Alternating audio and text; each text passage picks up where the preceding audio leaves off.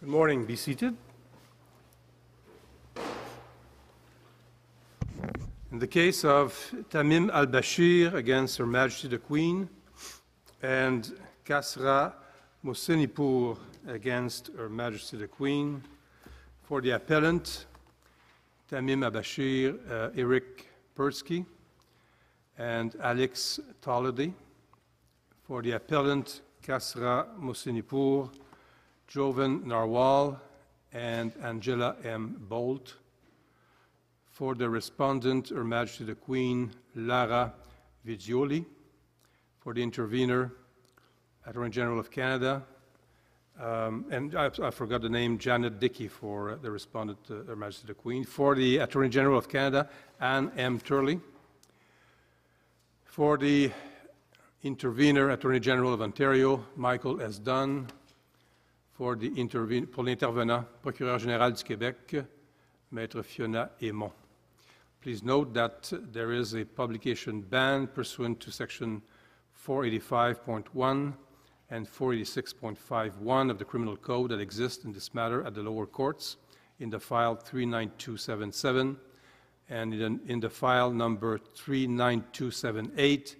There is also a publication ban pursuant to Section 486.41 and 46.42.2 and 46.51 of the Criminal Code that exists in this matter at the lower courts. Mr. Persky. Thank you, Chief Justice.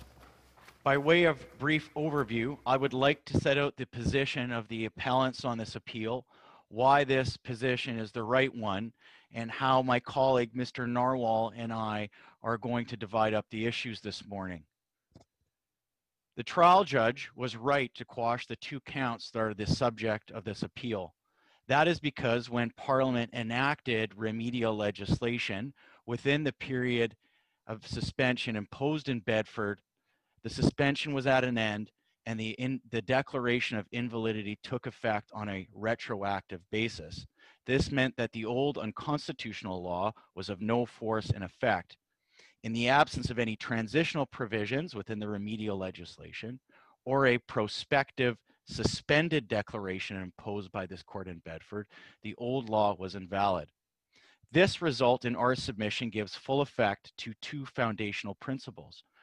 1, it gives effect to the importance of the declaratory, or what is known as the Blackstonian approach to constitutional remedies, where a declaration of invalidity is presumed to have full retroactive effect on the theory that Parliament never had the authority to enact the unconstitutional law in the first place.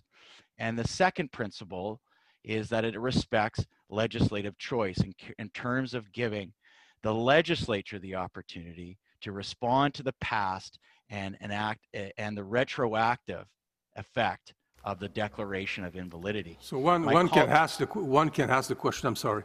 One can ask the question, what would be the purpose of suspending the invalidity if, as a matter of law, at the end of the day, it's of no meaning? The purpose of enacting having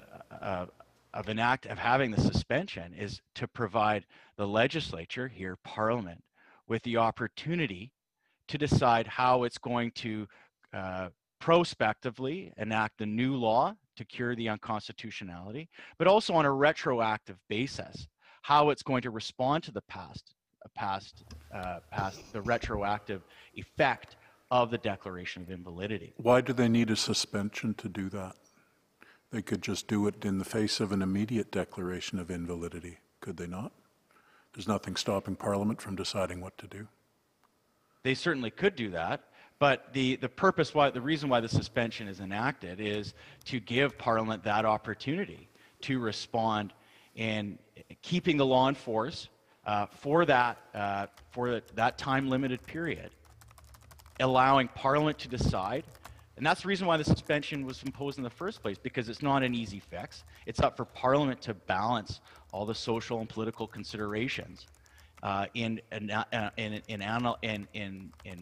imposing a law both on a retroactive and a prospective basis. Now, I'm going to address the legal effect in my submissions this morning. I'm going to address the legal effect of remedial legislation when it's enacted within a period of suspension. Mr. Narwhal is going to address this morning the second issue arising, which is this court's decision in Bedford, the remedy imposed in Bedford, and in our submission, it did not impose a prospective suspended declaration. Sorry, So- just Take you before you back go to on. Oh, sorry. Go ahead. Can I just take you back to a comment that you made? I just wanted you to explain what that means. You said that the effect of a suspended declaration is to keep the law in effect. What does that mean? What's the effect of keeping the law in effect? The effect is, for the period of suspension, so when a court imposed, say, a 12-month suspension, the law is in effect, meaning that in a criminal context, people can be charged, tried, and convicted within that period of suspension. But when the period of suspension ends by either Parliament, so there's two situations where the suspension would come to an end. That is when the time elapses on the suspension, so Parliament does not act, the declaration of invalidity in my submission comes into effect with full retroactive force. Well, Mr. Purtsky, on what basis are you saying that the person who would commit the offense during the suspension period has to be charged, the trial has to take place, the person has to be convicted entirely during that suspension period? Let's say that the offense is committed the second to last day of the suspension period. You would say that it's not possible to prosecute that person? It is possible to prosecute that person if Parliament then enacts a remedial law dealing with the past. Forget about the remedial law. Forget about the remedial law. If there is a suspension of the declaration of invalidity and you can see that it is to maintain alive the unconstitutional law for a period of time, what does it mean? It means that if somebody contravenes the law, that person can be prosecuted, even if the trial is taking place after. Can I add to that? And what if there was a conviction and then an appeal after? Conviction during and then the appeal after? Well, at that point, if there was a conviction, at that point, the individual would still be. It really depends in my submission, on the effect of the remedial on the remedial legislation. We're kind of making this up as we're going along, and I'm not blaming you, Mr. Purtsky, but that's kind of how it is with these things. But I guess just to signal it to you, and maybe this is just the world we're in with suspended declarations of invalidity, but I'm searching for a principle here. Am I on a fool's errand? No, and the principle is, Justice Brown, the principle is the two principles, and that's one, the Blackstonian approach, the declaratory approach to constitutional remedies, and that is where a suspension of invalidity, where a declaration of invalidity comes into force, it has retroactive effect. And that's for a lot of important reasons. It's the reason why this court has emphasized the importance of the declaratory approach. But principles have to be put into application. Tell me how those principles apply to answer Justice Kazira's question. And so in this case, for example, in the case of a suspension, where an individual is, the period of suspension has been imposed, and the law is alive for 12 months, as in Bedford. An individual, because there is a suspension, the unconstitutional law is alive, but it gives Parliament that time to respond. And so when Parliament enacts remedial legislation, the retroactive effect, the suspension is over, and the retroactive effect of the declaration of invalidity comes into effect. It is then up for Parliament, or the legislature, to fill that legislative void.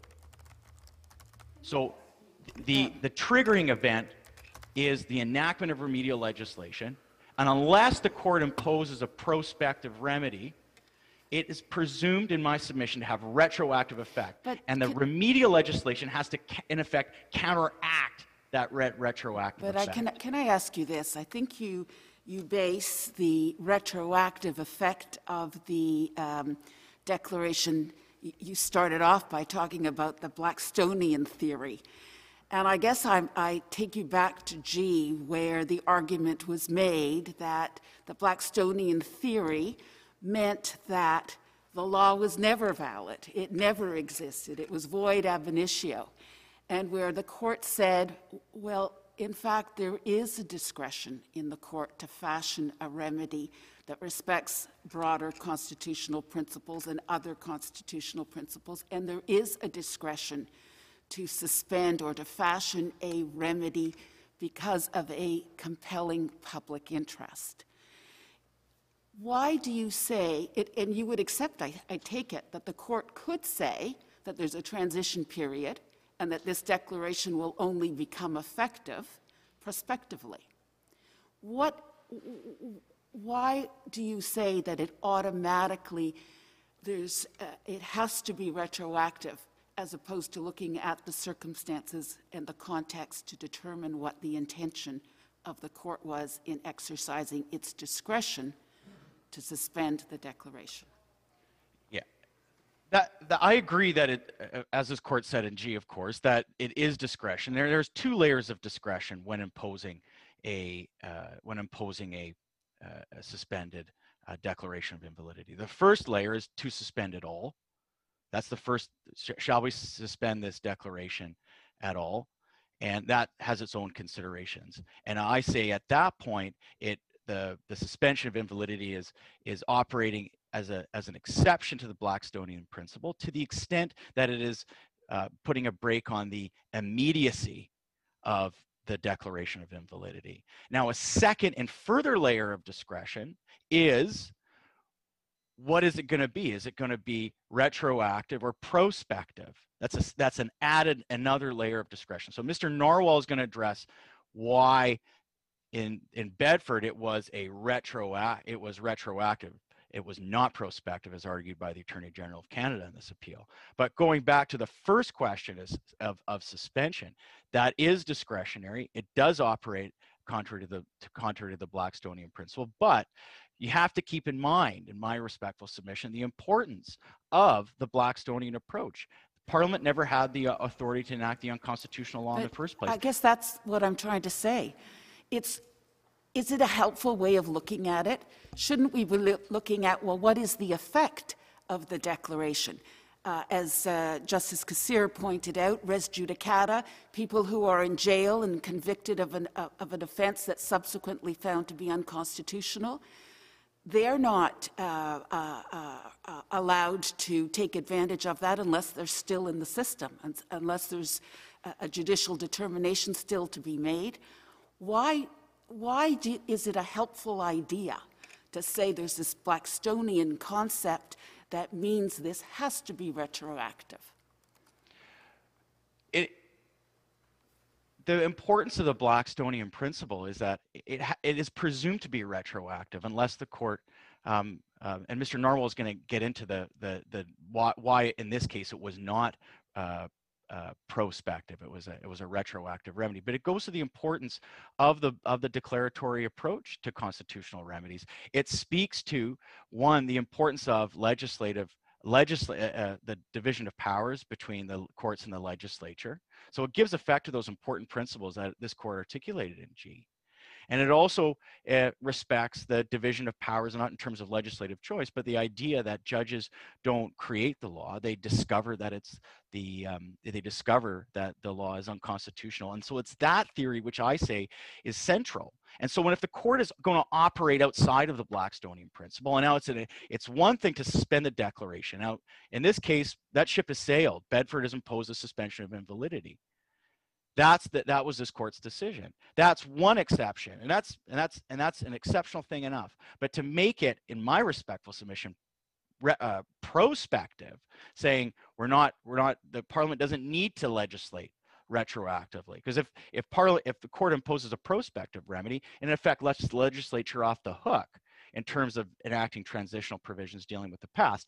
Now, in terms of and I say that it highlights the importance of the Blackstonian approach and the important role that legislative choice plays in enacting remedial law on a retroactive basis and on a go-forward basis.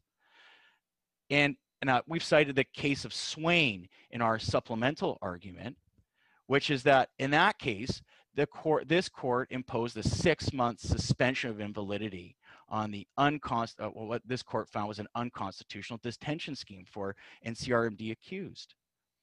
The court's declaration was a suspended declaration.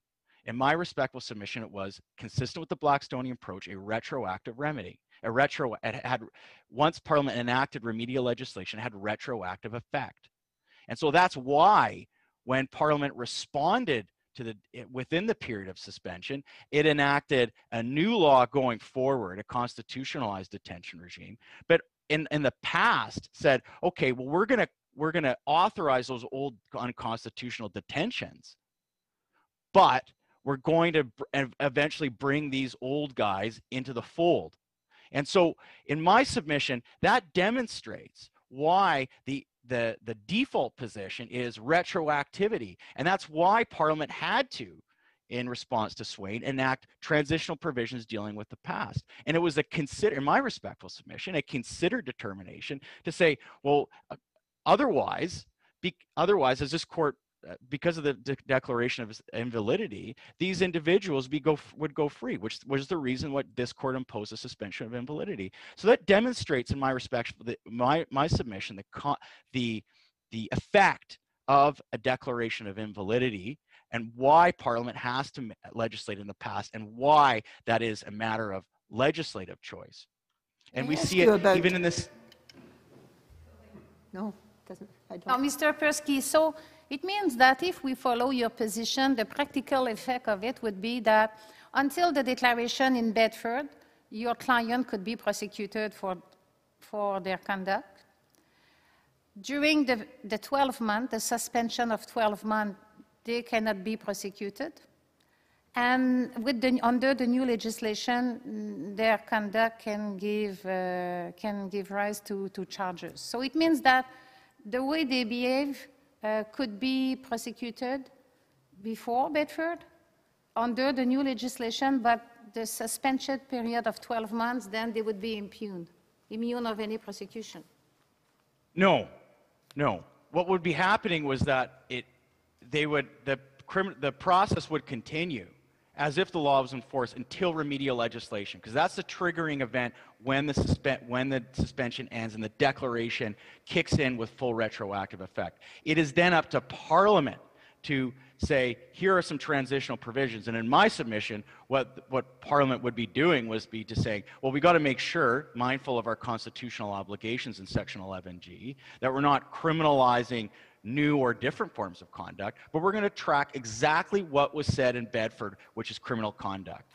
And it's up for Parliament in enacting transitional provisions to say, okay, this is the law on a go-forward basis. But for people previously charged, convicted, these offenses will be offenses. It's exploitative conduct. That was the seed of the constitutional offense before. It's not the unconstitutional aspects. So if the Parliament does nothing, let's say that the Parliament does nothing, but you agree that during the suspension period the law is still alive, you agree with that, but let's say that the Parliament does nothing. Does it mean that the person who contravened the law during the suspension period cannot be prosecuted? Yes, the process ends at that point, and that's what the trial judge found here. The charges of no force and effect, and there's no other law. And so what would happen is that law is then of no force and effect. And if Parliament were to enact, did not in this case, new legislation catching conduct before, the Crown would charge that individual, amend the indictment, any number of things. And as unpalatable as that scenario that Justice Cote painted for you seems, I assume that the answer to that would be, well, that's Parliament's choice. Parliament could have acted, Parliament didn't act, Parliament could have legislated retroactively, it didn't, Parliament could have done other things, it didn't. That's Parliament's call. Yes, that's correct, and that's effectively what happened in this case. So there's in my respectful submission, there's a solution to this problem, that is Parliament enacting remedial retroactive legislation. Right. Although now you said something a moment ago which I don't want to lose, and it may sound like a trivial point, but to me it's not. Maybe I'm alone. You, if I understood you correctly, said that when the remedial legislation is enacted, that brings about the end of the suspension of the declaration of invalidity. Did I understand you correctly? It brings an end to the suspension, and the declaration comes into effect with full retroactive force. Okay. How is that possible? And I'm going to open up that question for you. It seems to me that Parliament can enact legislation, it can repeal legislation, it can amend legislation. How can Parliament, by its actions, vary an order of the court saying that a declaration is suspended for a given period?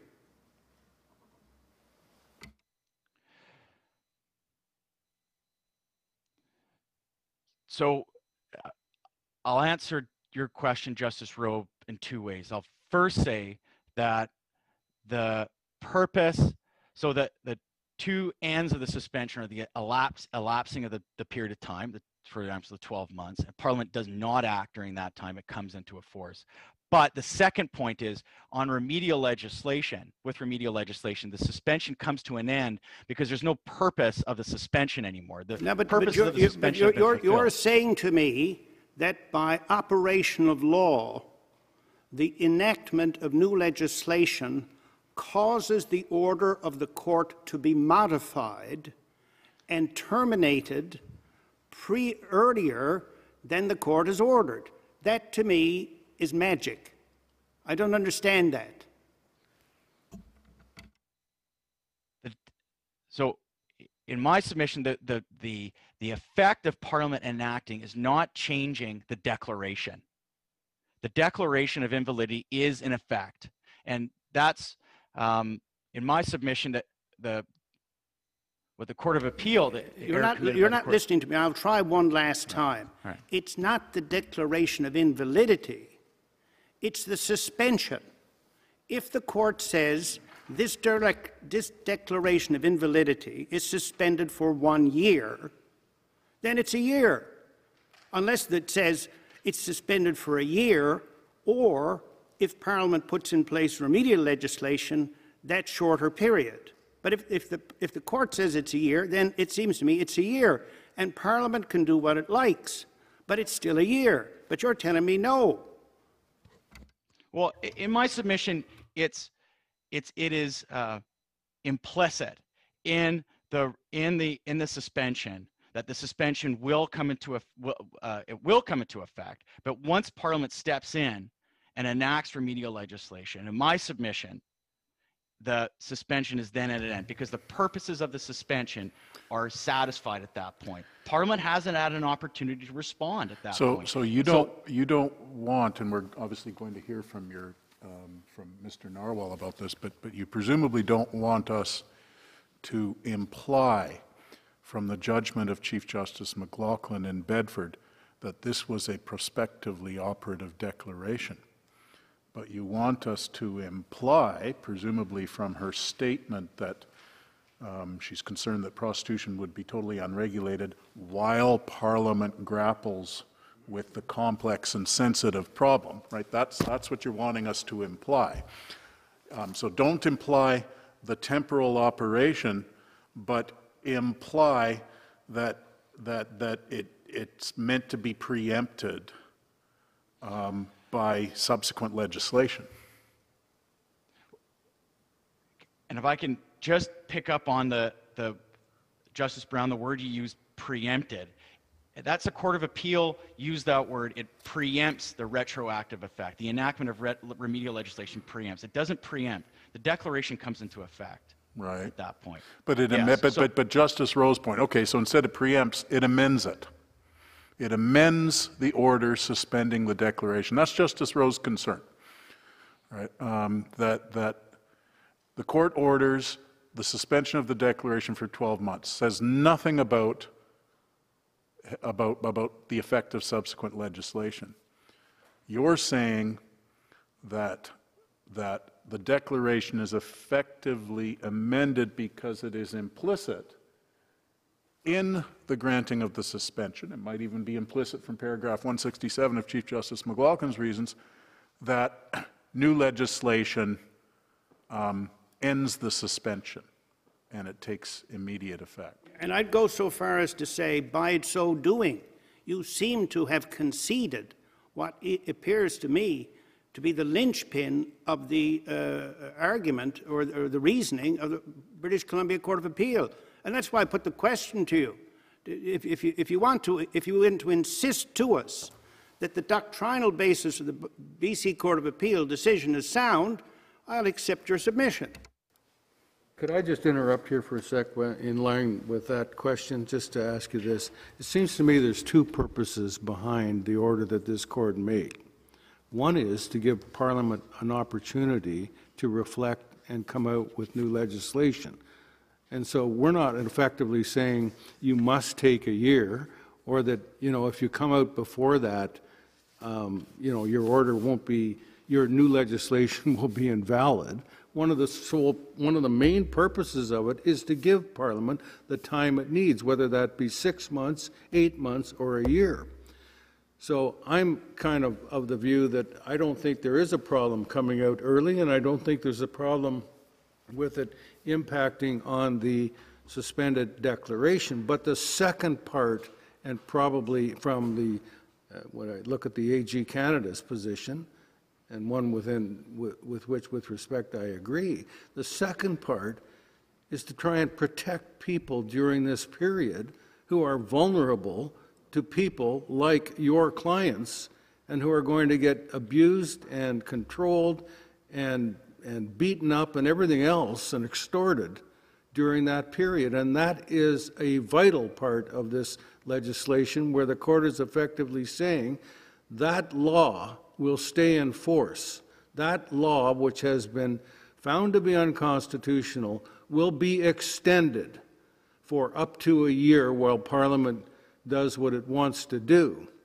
But in the meantime, we are going to send out a message that we are protecting a vulnerable group of people in society. And here's the message, people like your clients. If you commit this crime during that period, you will be vulnerable to be charged and convicted criminally for doing it. Otherwise, and that's the deterrent effect, I would say, the deterrent effect of the suspension.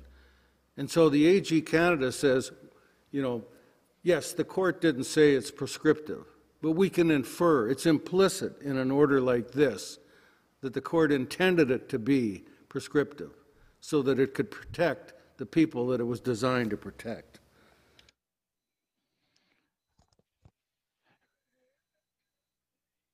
In terms of what I'll do, I'll hand it over to Mr. Narwhal, because Justice Moldaver, your question about the prospective nature goes to what Mr. Narwhal is going to speak about, and I'll hand it over to him in a moment. But I just wanted to finish off my point on the legal effect by saying that there is the purpose of the suspension in this case, and I disagree with the Crown in this case, which says that there's no reason, if we're right, there's no reason you would ever impose a suspension.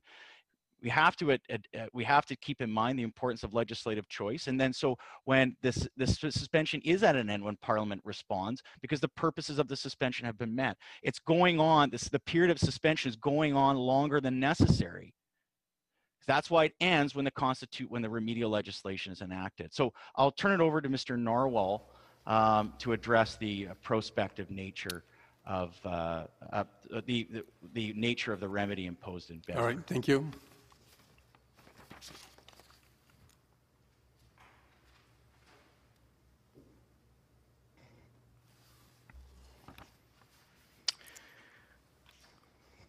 Thank you. In my respectful submission, the remedy in Bedford did not operate outside of the Blackstonian paradigm. It did not deny retroactive effect, and the court did not impose a prospective remedy only. In my respectful submission, the jurisprudence and the academic commentary demonstrate that a prospective only remedy is first a drastic departure from the Blackstonian paradigm that must be rare, and when rarely imposed, explicitly stated. And so to illustrate those points... Excuse me for a moment.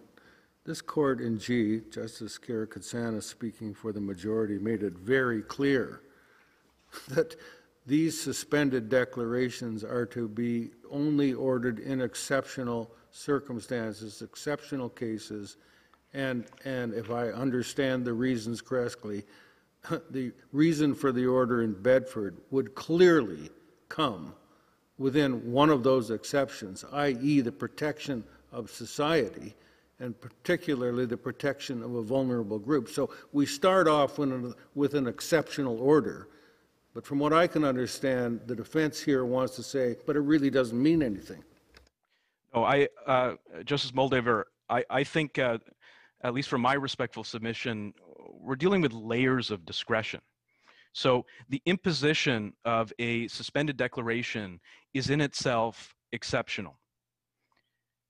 However, to say that the remedy of the court is prospective only is, in my respectful submission, the very apex of the discretion that's available, because that is contrary to the otherwise applicable Blackstonian paradigm.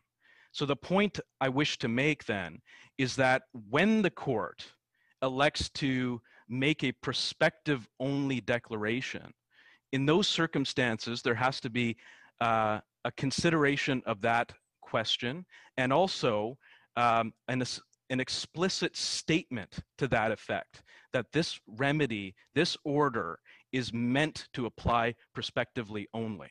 And to illustrate that, if I could just draw the court's attention, please, to the condensed book, the appellant's joint condensed book, please.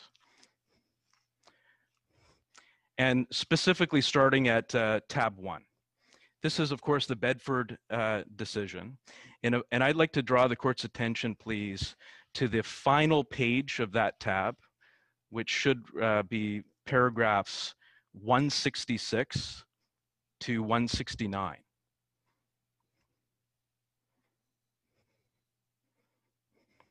All right. So in my respectful submission, in Bedford, on the question of remedy, the court considered whether a declaration of invalidity should be suspended, and if so, for how long. That's reflected at paragraph 166. Let's jump down then to 169. The opening sentence of that final paragraph says the choice between suspending the declaration of invalidity and allowing it to take immediate effect is not an easy one. So between those two paragraphs, we have the court considering the question of the validity, the suspension, and if so, for how long, which I say, yes, is an exceptional layer of discretion. But if we move then to the question before you go on, I'm sorry to interrupt you, but Yeah. you just left out paragraph 168, which of course is the paragraph that the court found to be paramount and why it made the order. So maybe you want to look at 168. Well, I was going to get to 168. And so my point with respect to 168 is that there were other remedial techniques available to the court in Bedford. For instance, the Bedford court could have issued an order creating exemptions. It could have specifically indicated that that there's a carve out of the provisions to allow for certain prosecutions. And in my respectful submission, not doing so in the context of these passages reveals what I think was the court's application of the Blackstonian paradigm. It seems to me that if we'd done that, we would be interfering with Parliament's role, and we would be somehow divining what the law should be or will be in circumstances where it's completely unnecessary, where we leave it to Parliament to make the call, and what we do is in the interim we say, beware out there, if you commit this crime, pending that, you're going to be prosecuted. Right. So, going back to Mr. Pertsky's point, I mean, the appellant's position is that when the declaration of invalidity, we say when it came into effect, those laws were struck from the statute books. We say the Parliament had an opportunity to act.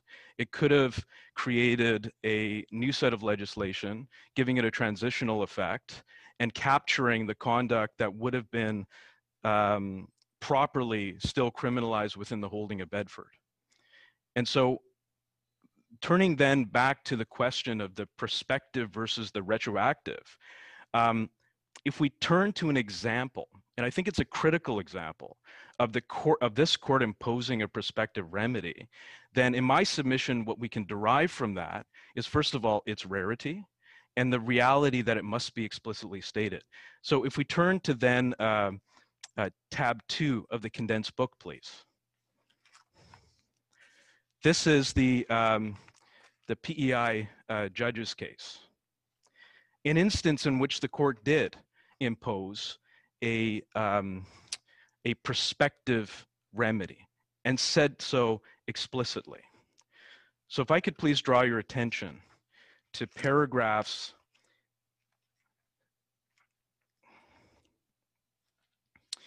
17 through to 20, which are reflected on the final 2 pages of that tab.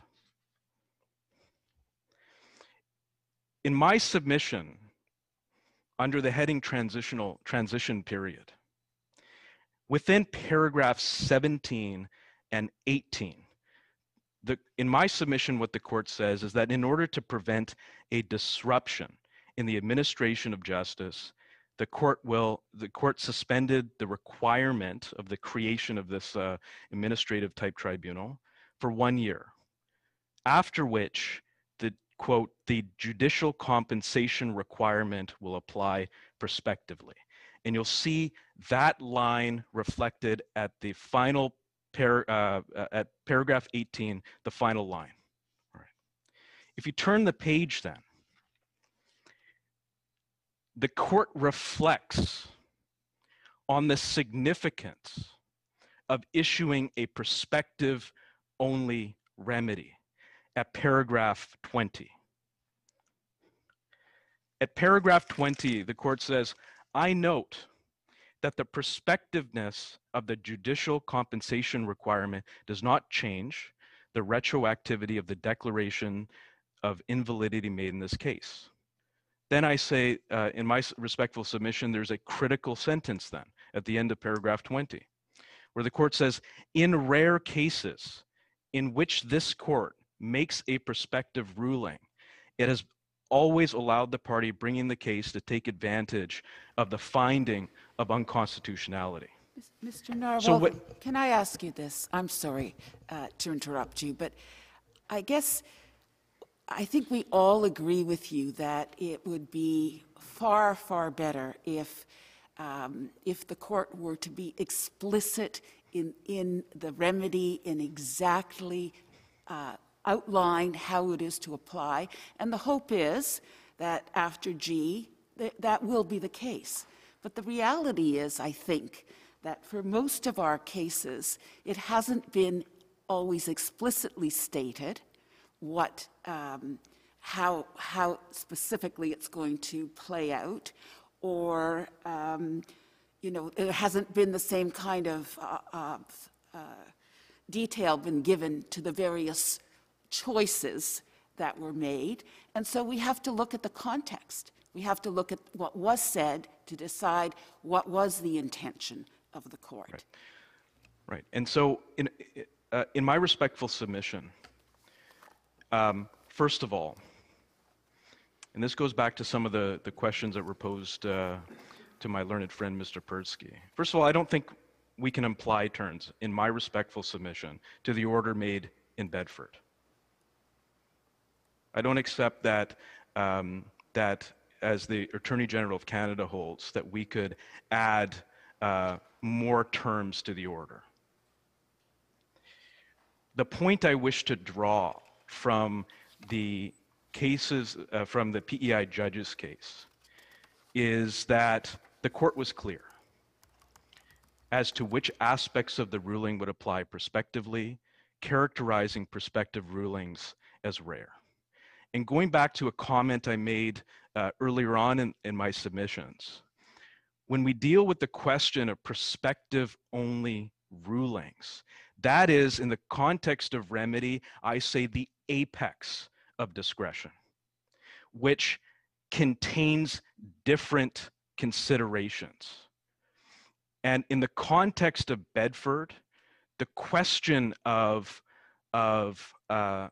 perspective only didn't arise, I say quite obviously, because it wasn't the sort of case in which a perspective only type of remedy, I would say, is generally available. But what I'm going to do, just to sort of pick up on these 2 points that I've made in response to the question, Justice Karakatsanis, is I'd like to draw the court's attention, please, to the 4th tab of the condensed book. This is an extract from the concurring decision of Justice Bastarach in Hislop. And I'll draw your attention now, and I may turn back to it later, to paragraph 161 of the decision, which is captured on the first page of the extract. Paragraph 161.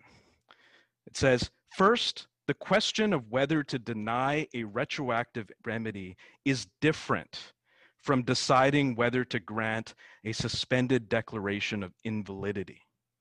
The same considerations do not apply to both.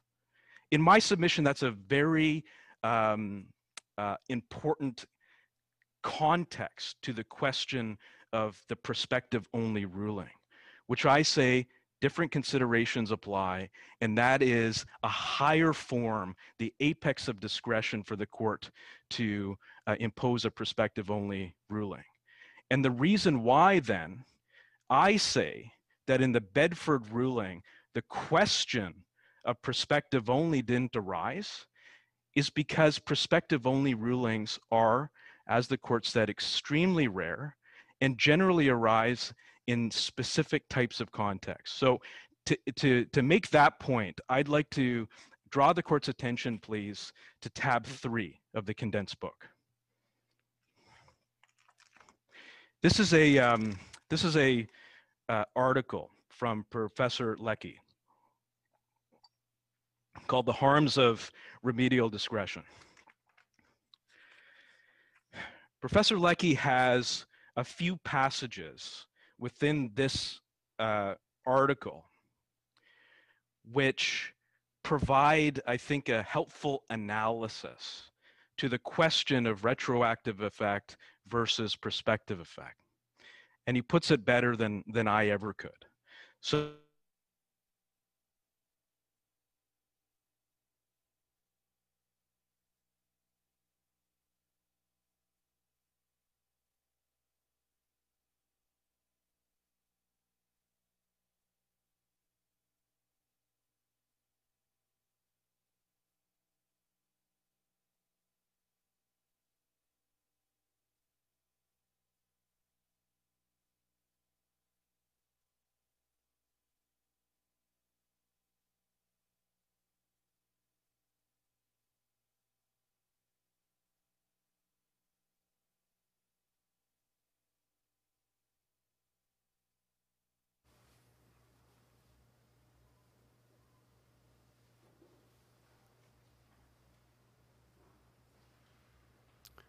if you can hear us, Mr. Narwhal, we lost you. So.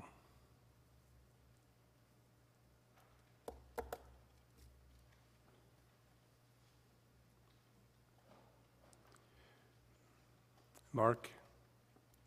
Monsieur le Juge-en-Chef, unfortunately, Councillor Narwhal has lost connection to the Zoom session. We are currently attempting to contact him to regain his access. Thank you. Thank you.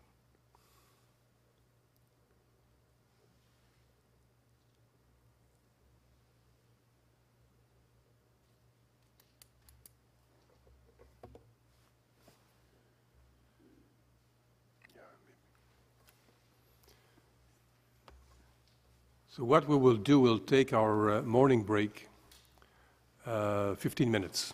Thank you.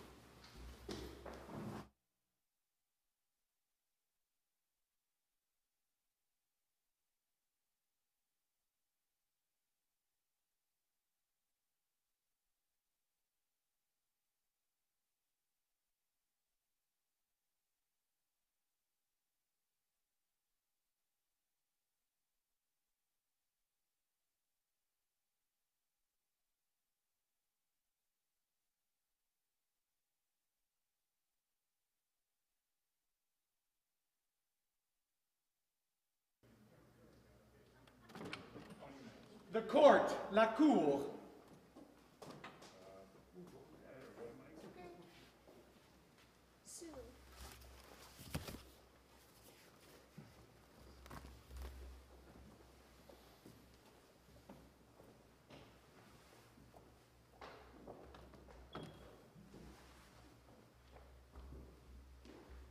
Thank you. You can be seated. So, Mr. Narwal, you're back, and you still have 15 minutes. Thank you. I apologize to the court. I'm deeply embarrassed by that and quite mortified, as that literally was my worst nightmare. I've now switched spots with my colleague, and I'll pick up from where I was.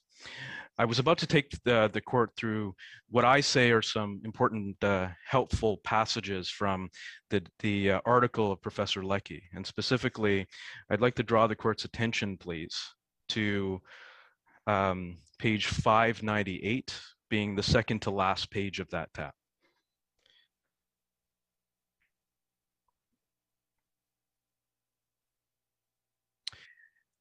In the final paragraph of that page, you'll see a sentence that begins, "On a more critical reading, the choice between retrospective and prospective rulings liberates the courts from the constraints of retroactive effect.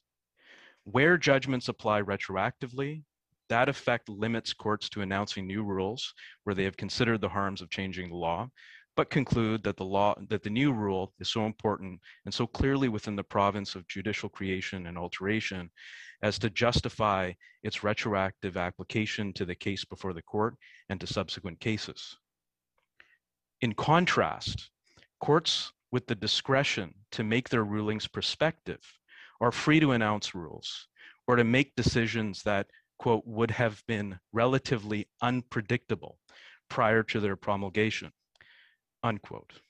That is, prospective rulings reduce the cost of creating new rights or of significantly altering the context of existing ones, since doing so does not disturb past legal offense. And this we're leading into then a few sentences which I think are extremely important because they also relate to the PEI judges case that I took you to earlier. It goes on. The cases involving institutional structures are especially relevant here. In the Canadian Judicial Compensation Appeal, the possibility of a prospective declaration liberated the Supreme Court to derive a specific administrative structure from the constitutional guarantee of an independent judiciary. Given its detail and lack of pedigree in authoritative sources, it would have been absurd to imply, as retrospectiveness would, that such a requirement had always been latent within judicial independence. In my respectful submission, going back to the submissions that I made earlier, that the prospective only ruling is the apex of discretion. It must be rare, and when imposed must be explicitly stated.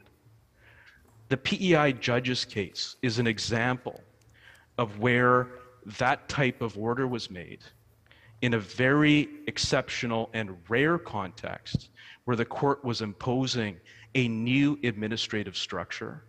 And in that context, the court indicated that that the order would be prospective only, and was also self-conscious about the reality that they were making a rare prospective order and specifically mentioned it in the passages.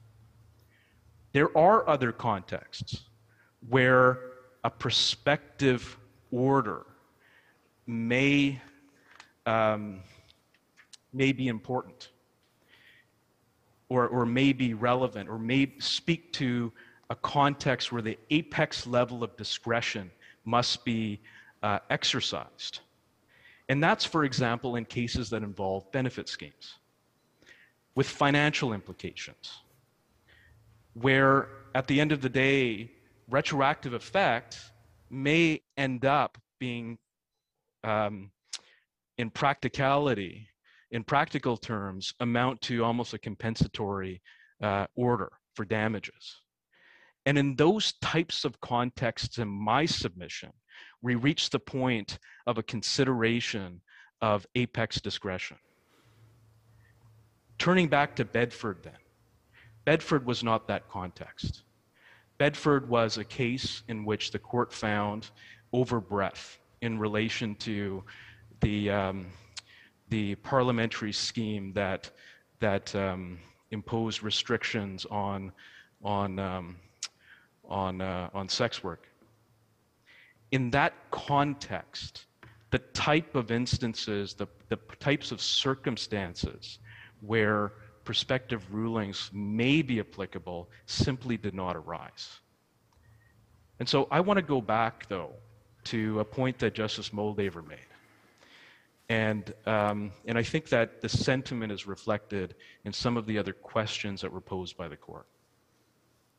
In my respectful submission, the locus of the analysis of what the court ordered in Bedford and its implications should focus on Section 52 sub 1 and giving Section 52 sub 1 the effect that the Constitution demands. In my respectful submission, the question of how best to prosecute these men, or whether these men should be prosecuted and how, are questions that are not directly relevant to the question of how do we give effect to Section 52 sub 1.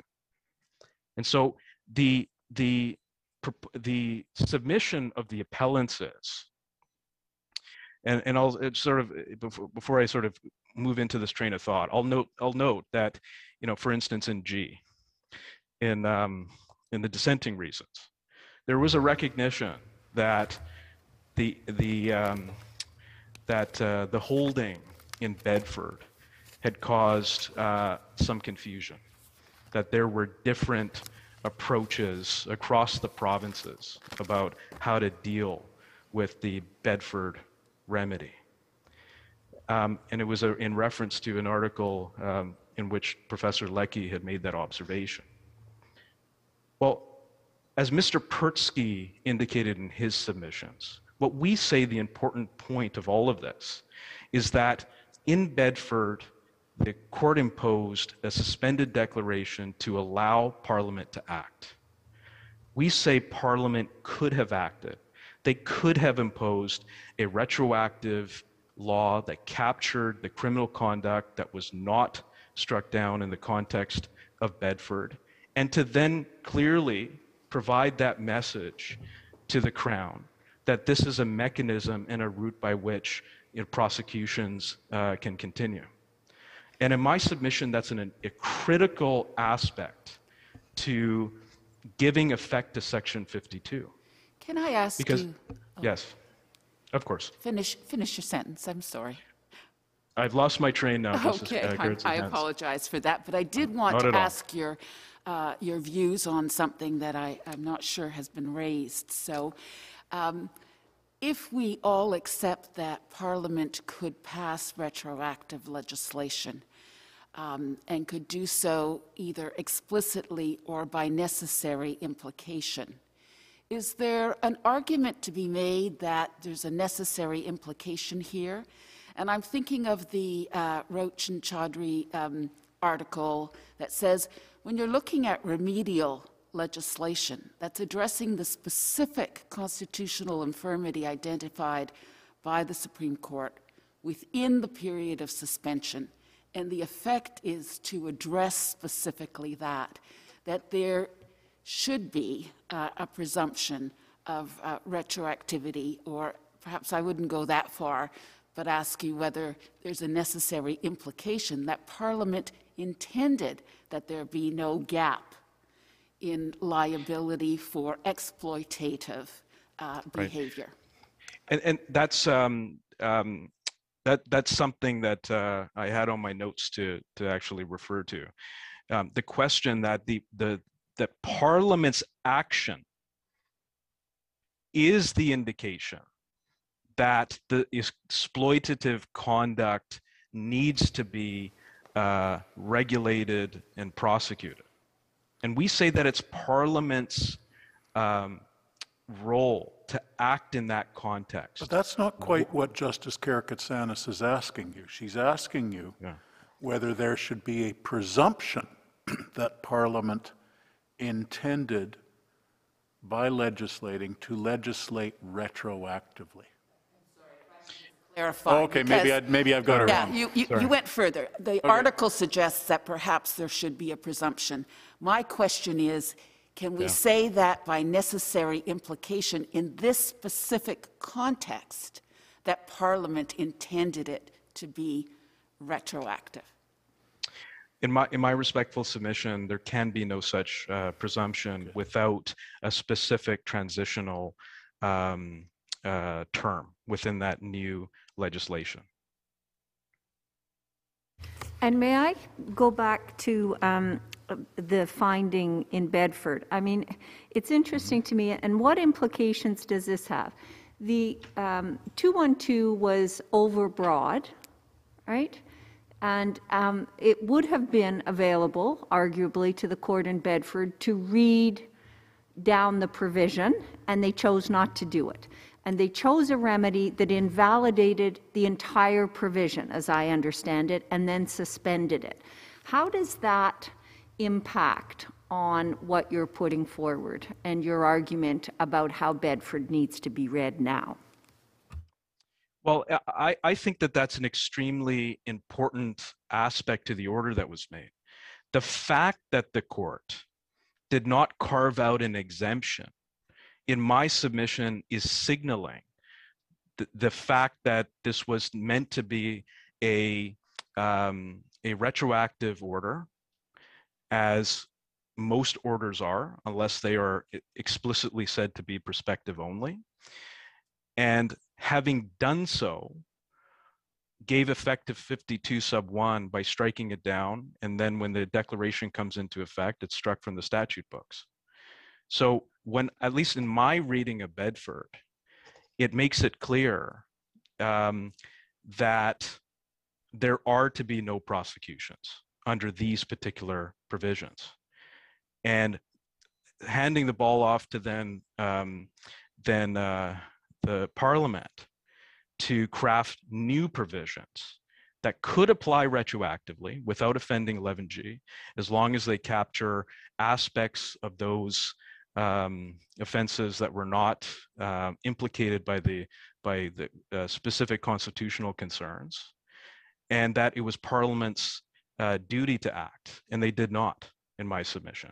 And so the idea, the way I at least look at it, is, to allow a prosecution of offenses that were struck down with an indictment laid years after the declaration of invalidity coming into effect ends up being an end run around, in my submission, what the Bedford ruling was.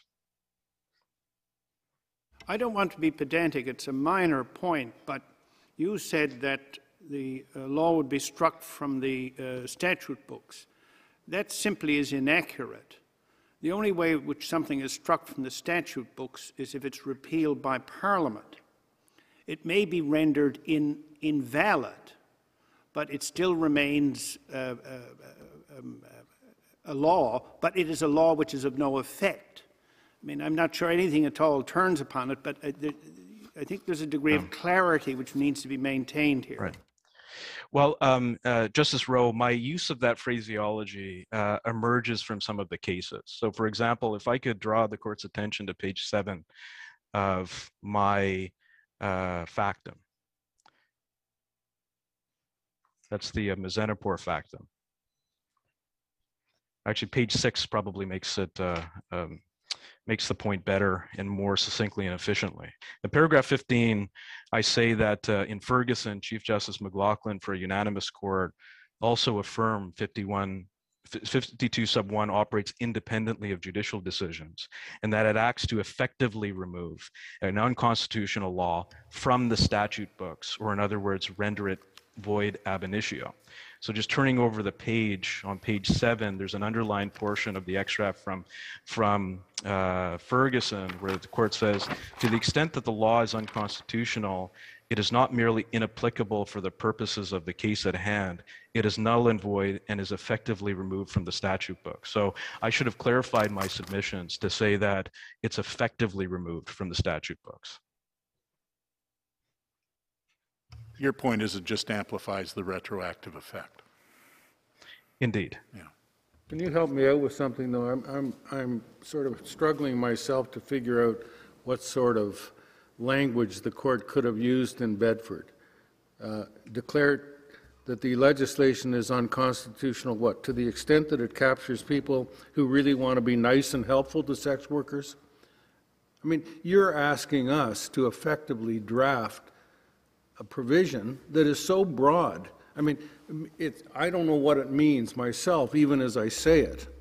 And it seems to me that that is why the court did not go the route you're suggesting it could have, because it's an impossible task, it seems to me, unless we are going to somehow, get into the legislation business. Right. And, and that actually, at least the way I see it, kind of speaks to my point, Justice Moldaver. In my submission, the court had no choice but to strike it all down in the context of Bedford, because of the complexity and nuance of the operation of all of these provisions. And in my submission, now we should not be looking backwards to imply further terms to the Bedford order that simply were not imposed and not reflected in the terms of the remedy. And but maybe it wasn't. I mean, I didn't sit on Bedford, but right. I seem to recall the trial judge had a tailored order. I don't have a recollection now handy of the tailored order, but in my submission, when it reached this court, the apex court, there was no such holding the apex of discretion. And and the apex court, applying the apex of discretion, chose not to impose a prospective remedy or create exemptions, and I think that that's all very significant. Thank you very much. Thank you, sir. Ms. Visioli.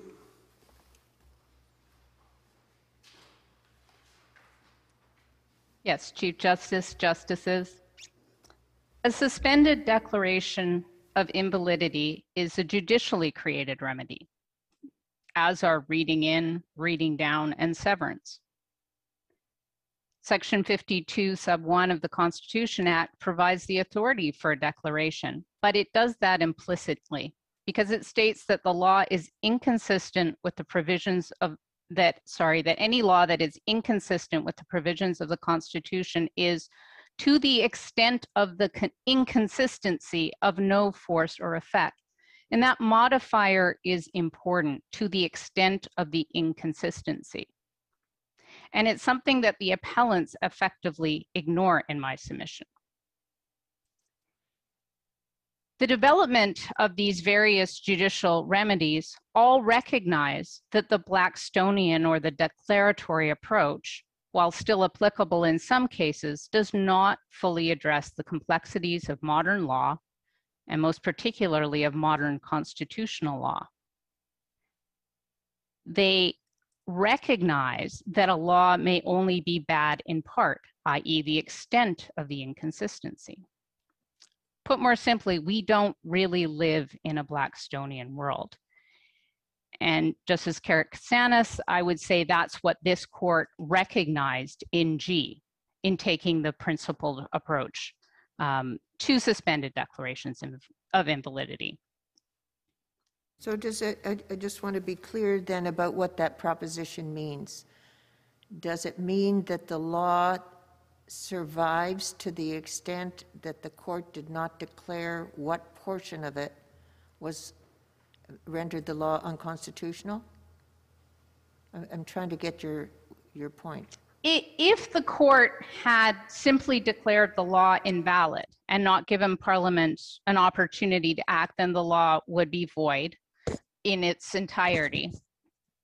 If, however, the court did what it did in Bedford, which is to suspend the declaration of invalidity to allow Parliament to act, then the law lives on. And Parliament did act. And so the law continues to have a life for the period of the suspension.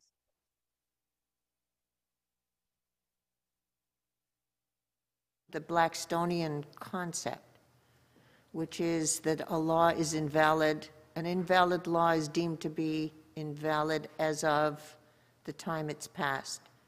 Do you challenge that proposition? Because if you do, you're right, it changes the whole paradigm. Or do you not? I do and I don't, which is not much of an answer. What I say is this, that the law is only of no force and effect to the extent of its inconsistency. So the Blackstonian approach is not entirely consistent with that notion if the court is striking an entire law where only part of it is bad. And Bedford, it kind of illustrates to me the awkwardness of the Blackstonian approach, because the two other provisions that this court found unconstitutional in Bedford, the communicating and keeping a common body house provisions, had been found to be constitutional previously in the prostitution reference. And this court reconsidered that law because it was challenged on a different basis, but also because this court's jurisprudence on overbreadth, arbitrariness, and gross disproportionality had basically developed in the 20 years prior to the Bedford decision, i.e. after the prostitution reference. And so it sits awkwardly that a law that was deemed constitutional at one point in time has now evolved to be unconstitutional, and the blacks because it's overbroad, because it has effects that are not directly connected to its purpose. And the Blackstonian approach says the law never existed because it was invalid. That's the syllogism I want to work through with you. If it's not Blackstonian, what is when a law is declared invalid, forget about a period of suspension, what is the effect, the legal effect of that declaration on the law? Is it invalid ab initio, or is it only invalid going forward if we don't have a Blackstonian framework? Well, I think it's open to the court to state that. Absent any statement by the court, the Blackstonian paradigm would still operate. But again, the authority of the court rests in the extent of the inconsistency. Okay, so a suspension says it's not invalid until 1 year later, at which point it is deemed to be invalid. Is that right? Yes. And at the end of the year, is the invalidity as of the beginning of the law being passed, or is it from the end of the suspension, which means we have a different approach to declarations of invalidity when there is no period of suspension and when there is? Well, the purpose of the period of suspension is to allow Parliament to act.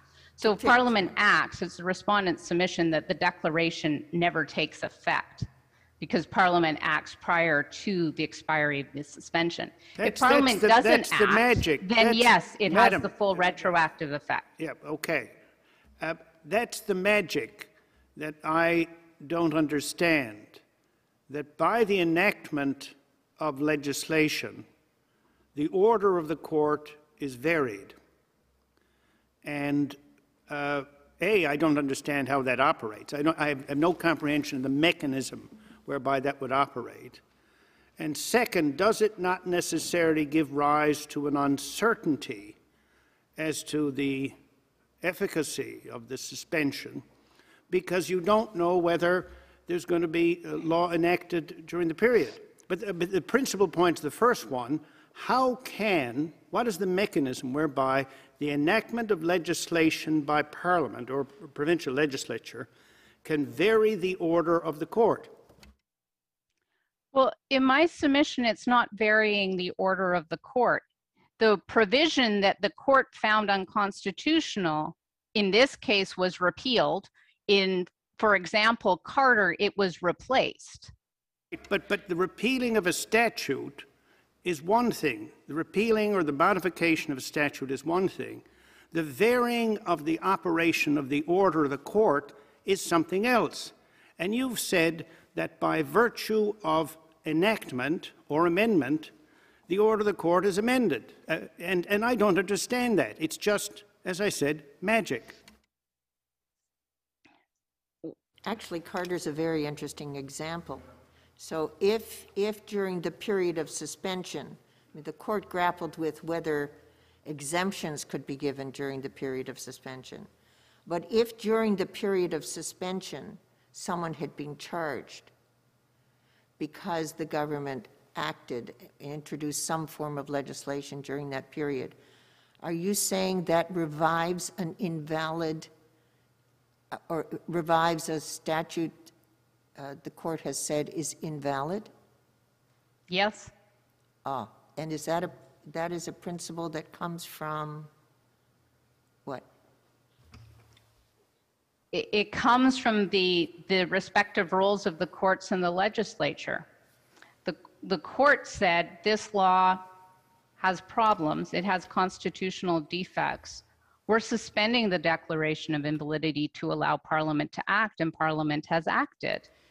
And then I agree that creates then an issue to which I say the solution is a remedy, is an individual remedy for someone who would fall within what is now the exemption under the new law, or what fell within the overbreadth in Carter or in Bedford, who fell within the constitutional infirmity of the original law. We don't even know why the court suspended in Carter.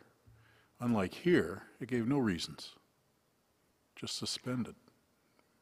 Yes, and that, well, we have their reasons for why the provision was found to be constitutionally infirm. We don't have their reasons for, specifically for why they chose that particular remedy, but I think it's fairly clear that that was to allow Parliament to act. So we're going to imply reasons in Carter, and we're going to imply from reasons in Bedford an intent that it be prospective. There's a whole lot of implications going on here. I just wonder, again, I suggested, Mr. Persky, I think we're making this up as we're going along.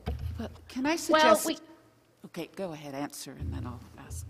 I was going to say, well, we are, to an extent, I mean, this is in many ways an issue of first application by this court, because the actual effect of suspending a declaration of invalidity, of Parliament then acting and enacting new legislation, particularly in the criminal law context where we are talking about a substantive offense. We're not talking about a procedural law that can be made retrospective or retroactive, or civil law which can be introduced retroactively. We're talking about a substantive criminal offense. And so to an extent, we are making this up, and we're in part making this up because this court and other courts have not always been clear about why they are choosing a particular remedy and the implications and extent of that remedy. And I think following G, that should change, because the requirement of G is for the court to be more explicit in my submission. So can I ask you my question then, and take you back to maybe first principles here? We have been talking about what's the effect of a declaration, whether it's prospective, retroactive, and a declaration, of course, is good as against the world. But my question to you is, how do we factor in the difference between a declaration of invalidity and a judicial determination that a law is unconstitutional, in the sense that a provincial court judge or any judge who finds that there is an unconstitutional law will not apply it? So whether or not this declaration is prospective or retrospective, there has still been a judicial determination that the law is unconstitutional in certain ways, and to the extent that a specific issue comes before a court, whether it be an appeal, whether it be 24-1, whatever basis, the court can apply the finding of unconstitutionality at the time it deals with it, whether or not this declaration is prospective or retrospective. And I guess I think that's an important distinction to bear in mind, because the rights flow from the finding of the judicial determination of unconstitutionality, but the effect of a declaration is different. So if you can kind of talk about it in that context, I think that may be helpful. Well, I agree with that.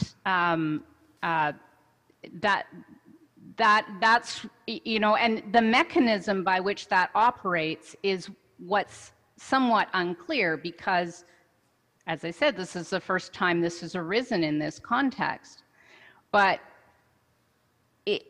essentially, that's what happens. The declaration doesn't come into effect, but the finding of unconstitutionality remains and can be applied by courts. It's the mechanism by which they apply that, and I would suggest that the remedial provisions of 24-1, whether they're in terms of a constitutional application or whether they're in terms of an abusive process application, would apply in those circumstances, and the finding of unconstitutionality would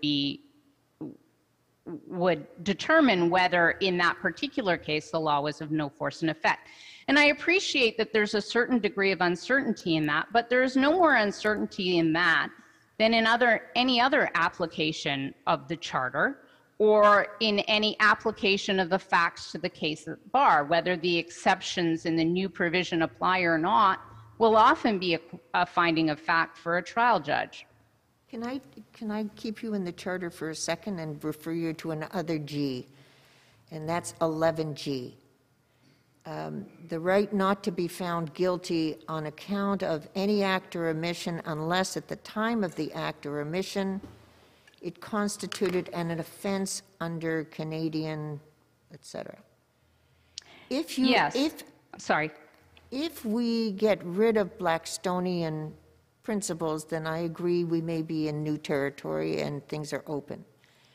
But if we're not overturning that proposition, then something that was declared unconstitutional ab initio, subject to a delay of that declaration ab initio for a few months, can nonetheless be the subject of a charge.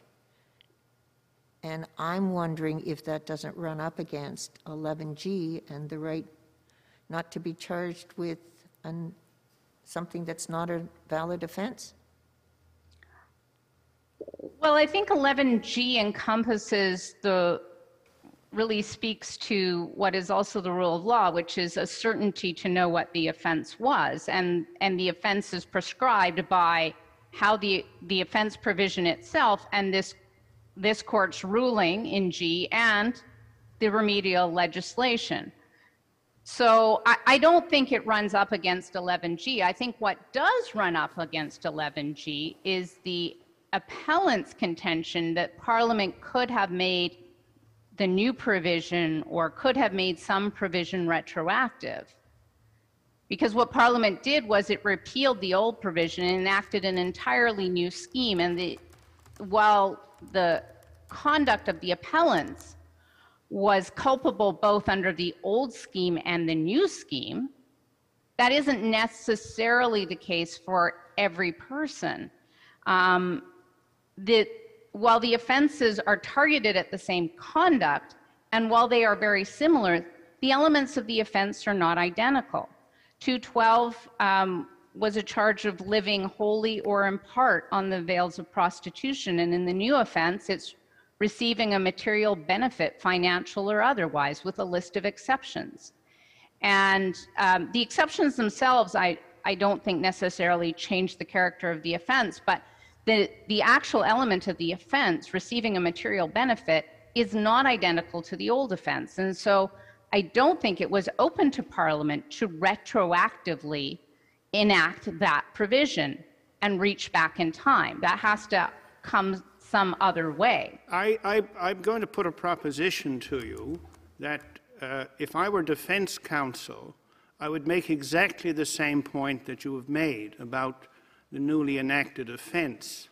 But if I were Crown counsel, my reply would be, it's justified under Section 1, so that there is no gap in terms of the sanctioning of this behavior, which has been recognized throughout the whole sequence as being blameworthy and properly subject to criminal sanction. Well, but this conduct, the conduct that the appellants were specifically found guilty of, and they were found guilty of basically a continuing offense, one that started under the old provision during the period of the suspension and continued well into the enactment of the new provision. They were charged under both provisions, and in effect, the trial judge made a finding of guilt on the old provision before quashing it and convicted them on the new provision. So their conduct never fell within the constitutional infirmity identified in Bedford and doesn't fall within any of the exceptions in the new provision.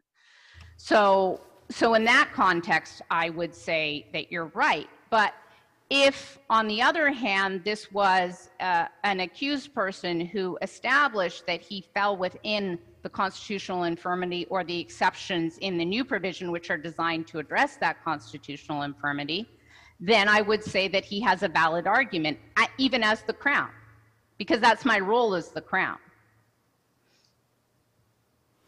May I go back to when you were talking about the act of legislating and its impact?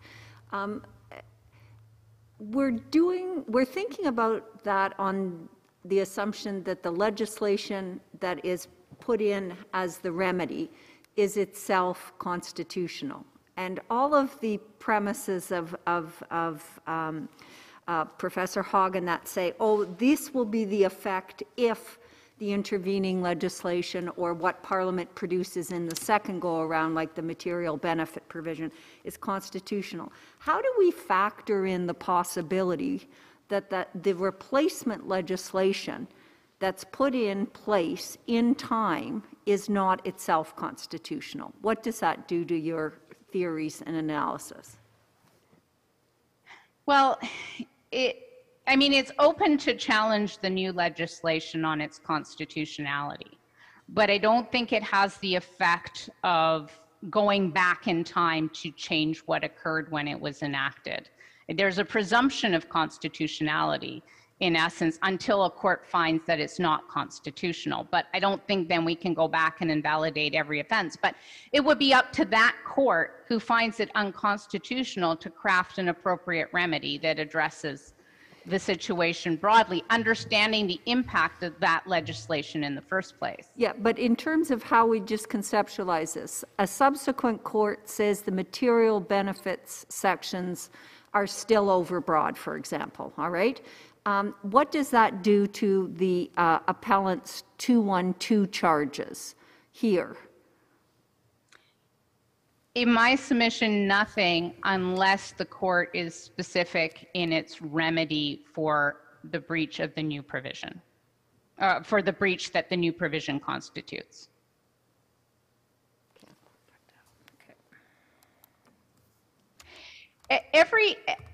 I concede that every way that you look at this raises some potential inequity or problem. There is no simple, straightforward answer to this problem, even though on its face it seems very straightforward. What I will say is that if this court accepts the appellant's position then there is no point in this court imposing a suspended declaration of invalidity for a criminal offense provision, because it is completely unenforceable if at the end of the expiration of the suspension, the law was void ab initio and no one can be prosecuted.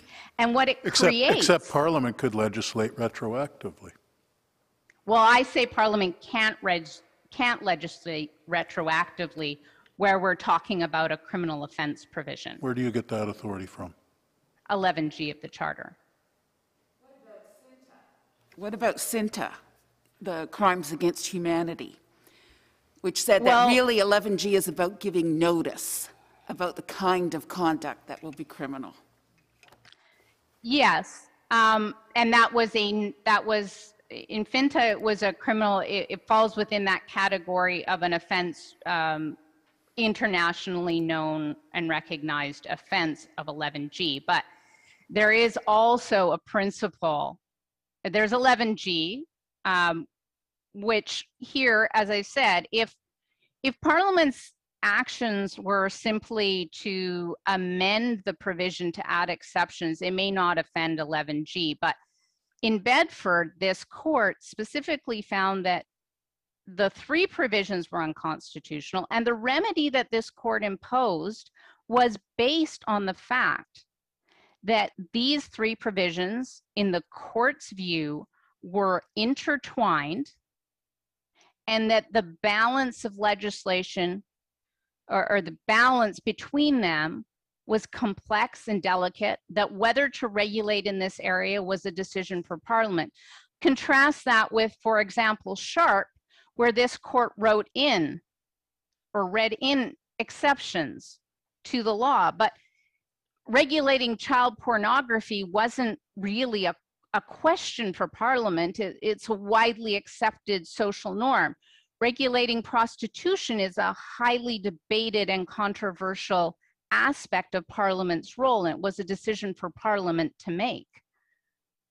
Can I ask doesn't all of this get remarkably simpler if it's possible properly to interpret the suspension as merely prospective?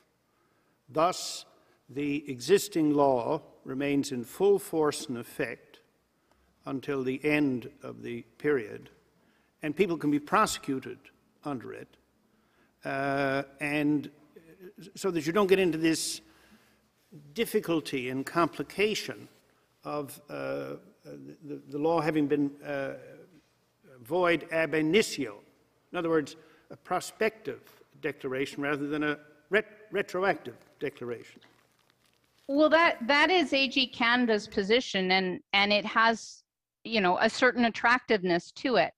The one potential problematic aspect of it is if Parliament doesn't act, because, Justice Brown, you raised this earlier, if Parliament doesn't act, it's making a legislative choice, and it's choosing not to regulate this activity anymore. So at that point, should people still be prosecuted for this offense? But that was the point I was trying to raise earlier. Just because the declaration is prospective, it wouldn't stop someone from coming forward during the suspension who with respect to conduct during the suspension period and say, I've got a 24-1 argument. Right. I don't disagree with that.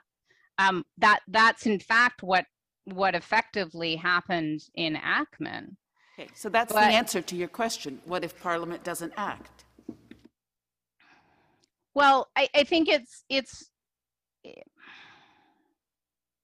yes, conceivably that is an answer to it, is that in the future or during the period of suspension, the constitutional exemption route or the abusive process route are answers, and those are the answers that the Attorney General of Canada has suggested to this court are possible routes by which to supervise that or to deal with that potential problem. Can I ask you a rule of law question that's kind of on my mind? And it deals with the implications of charging someone with a law that the Supreme Court has said is unconstitutional. I mean, we know that a period of suspension gives the government a chance to correct it if they want. My question is the legitimacy of the public perception of the rule of law when, in the face of a decision by the court to say that it is unconstitutional, the police nonetheless charge someone because it's in an intervening period before, while we've given Parliament a chance to come up with good legislation, what that does to public confidence in the institutions that we rely on to act constitutionally. In other words, doesn't it have the appearance of kind of an end run around the Constitution? Well, that's the effect of a suspended declaration of invalidity, and a reason why this court should only rarely use that remedy. I agree, but where we do, where we have, talking about charging someone under a law that we have said is not constitutional, and saying that it's okay because in the middle of that, a new law was passed, thereby bootstrapping the old invalid law into a valid one. I just have concerns about how to explain that to the public. Right, but I would counter that with how does the rule of law operate where the effect of declaring it void ab initio at the expiry of the suspension period means that effectively that someone who committed the offense on the first day of the suspension is more likely to be prosecuted than someone who committed the offense on the last day of the suspension. That someone who delayed their proceedings is less likely to be convicted than someone who didn't. That someone who obstructed justice is less likely to be convicted than someone who isn't. That someone who, sorry, I lost my train of thought there for a second, but the rule of law doesn't, if the suspended declaration of invalidity expires at midnight and any prosecutions are therein void, meaning that anyone who is in the system can no longer be prosecuted, even though Parliament has continued to regulate that activity, even though the conduct falls squarely within the purpose of the provision and the constitutionally sound portion of the provision, what does that say to society? What does it say about the point of having suspended the declaration of invalidity at all? What I'm saying is that if that's ultimately the decision this court comes to, then a suspended declaration of invalidity is an ineffective remedy for a criminal offense. Just one final question. Do you accept that there's a difference between how we approach benefits legislation and retrospectivity and prospectivity and criminal law legislation, that there is a principal difference in the impact with respect to both? Thank you. Yes, absolutely, there's a difference, and I think that context is important. It's important in considering the appellant's position that Parliament could have acted retroactively. I think it's important for this court to consider or any court to consider in crafting a remedy that, you know, it's not going to operate the same way in the civil context as it is in the criminal context. And it's not even necessarily going to operate the same way in the criminal context where it's dealing with a procedural provision versus when it's dealing with a substantive offense. And I see that's the end of my time. Yes, thank you very much. Ms. Turley? Good morning, Chief Justice, Justices. These appeals provide the court with an opportunity to give guidance on the practical and legal effects of a suspended declaration of invalidity upon expiration, particularly with respect to criminal offenses. I will address the two main reasons why the approach advocated by the Attorney General of Canada should be preferred.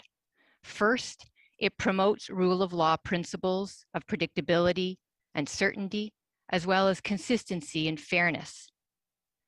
The remedial effect, be it retroactive or prospective, is known when the court issues its order and is not contingent on whether and how Parliament legislates. Second, it is consistent with this court's purposive approach to constitutional remedies. Specifically, it gives meaning and effect to the motivation underlying the purpose of the suspension in the first place. G is the starting point for this, and as everyone has acknowledged, it confirms that suspended declarations are rare and exceptional. Indeed, when we look at the cases cited in paragraph 118 of G, there are only suspended declarations in 2 cases dealing with criminal offenses. So it is indeed a rare occasion. I'm going to turn to the first issue of promoting the rule of law. So the Attorney General's position promotes and respects certainty and predictability because the remedial effect is known once the court renders its order. It's not dependent or contingent on the legislature acting or failing to act. All actors within the criminal justice system, police, defense counsel, prosecutors, the judiciary, and citizens alike will know what the lay of the land is and the consequences of their actions. The appellant's approach is uncertain. While they say it's presumptively retroactive, they also say that Parliament can choose to fill any gap by legislating retroactively. So in that instance, the effect is not known until the suspension ends. Aside from the uncertainty and unpredictability that creates in and of itself, it is against what this court has said, the presumption against retroactive, substantive criminal legislation. In KRG, the court characterized it as a constitutional aversion. And for the reasons my friend for Attorney General of BC noted, is also contrary to 11G. The same flaw is inherent in the preemptive theory because there is uncertainty during the suspension period. Will it be retroactive? Because that'll be the case if Parliament doesn't act, but it'll be prospective if Parliament acts. Fairness and consistency is promoted as well in terms of both victims and offenders when we're talking about substantive criminal offenses. The appellant's presumptively retroactive approach effectively creates 2 different classes of offenders. The first is those who are still in the system and have successfully run out the suspension clock, and those who are not yet in the system because they have successfully evaded detection. Those offenders, under the appellant's approach, evade liability. The second set of offenders are those who were dealt with during the life of the suspension and were held liable. On the other hand, a prospective remedial approach is based on time of commission of offense, governing. That in itself is a basic legal tenet, also grounded in rule of law principles. This court has made it clear that conduct is to be adjudged based on the law in force at the time of commission of the offense. Under our approach, all those who committed the offense before or during the suspension period will be treated equally, notwithstanding when they were charged and prosecuted. The approach also fairly treats victims and respects the time they may need to come forward. It is acknowledged that victims may take time, especially in cases such as sexual assault and human trafficking. I'm going to turn now to the second reason why the Attorney General's Canada position should be preferred. It gives meaning and effect to the purpose. Excuse me, Ms. Turley. When Yes. you're talking about those rights-based or policy-based reasons why, on your first argument, aren't they similarly compelling for Parliament who does choose to act in terms of setting out what transitional provisions should in fact be put into the legislation? Why are those just good ideas for a court thinking about a remedy? I agree. They're not only good ideas for a court, but we're dealing obviously here with trying to, in this particular case, interpret what the effect of the Bedford decision was. And so, yes, I do agree. It is equally applicable when Parliament is choosing to legislate. But of course, as I just said, the rule is against retrospective legislation for substantive criminal offenses. Do you accept that Parliament could do so explicitly? Their legislation could have made this legislation explicitly retroactive? With respect to the new legislation, it's our position that it is substantive criminal law. So in accordance with the teachings of this court, it would have offended the rule of law and would have offended 11G. And so the better approach is that the court, in issuing the declaration and suspending it, was meaning for it to be prospective, which leads me to the second reason, is the majority emphasized recently in the case of G that the interest motivating the suspension in the first place must not be undermined. And at paragraph 150 of the G decision, Justice Karakatsanis wrote as follows: for example, when the effect of a declaration is suspended to protect public safety, an individual exemption would not be appropriate and just if it would endanger public safety. While that was with respect to whether individual exemption should be granted, in our submission, the same reasoning is equally applicable.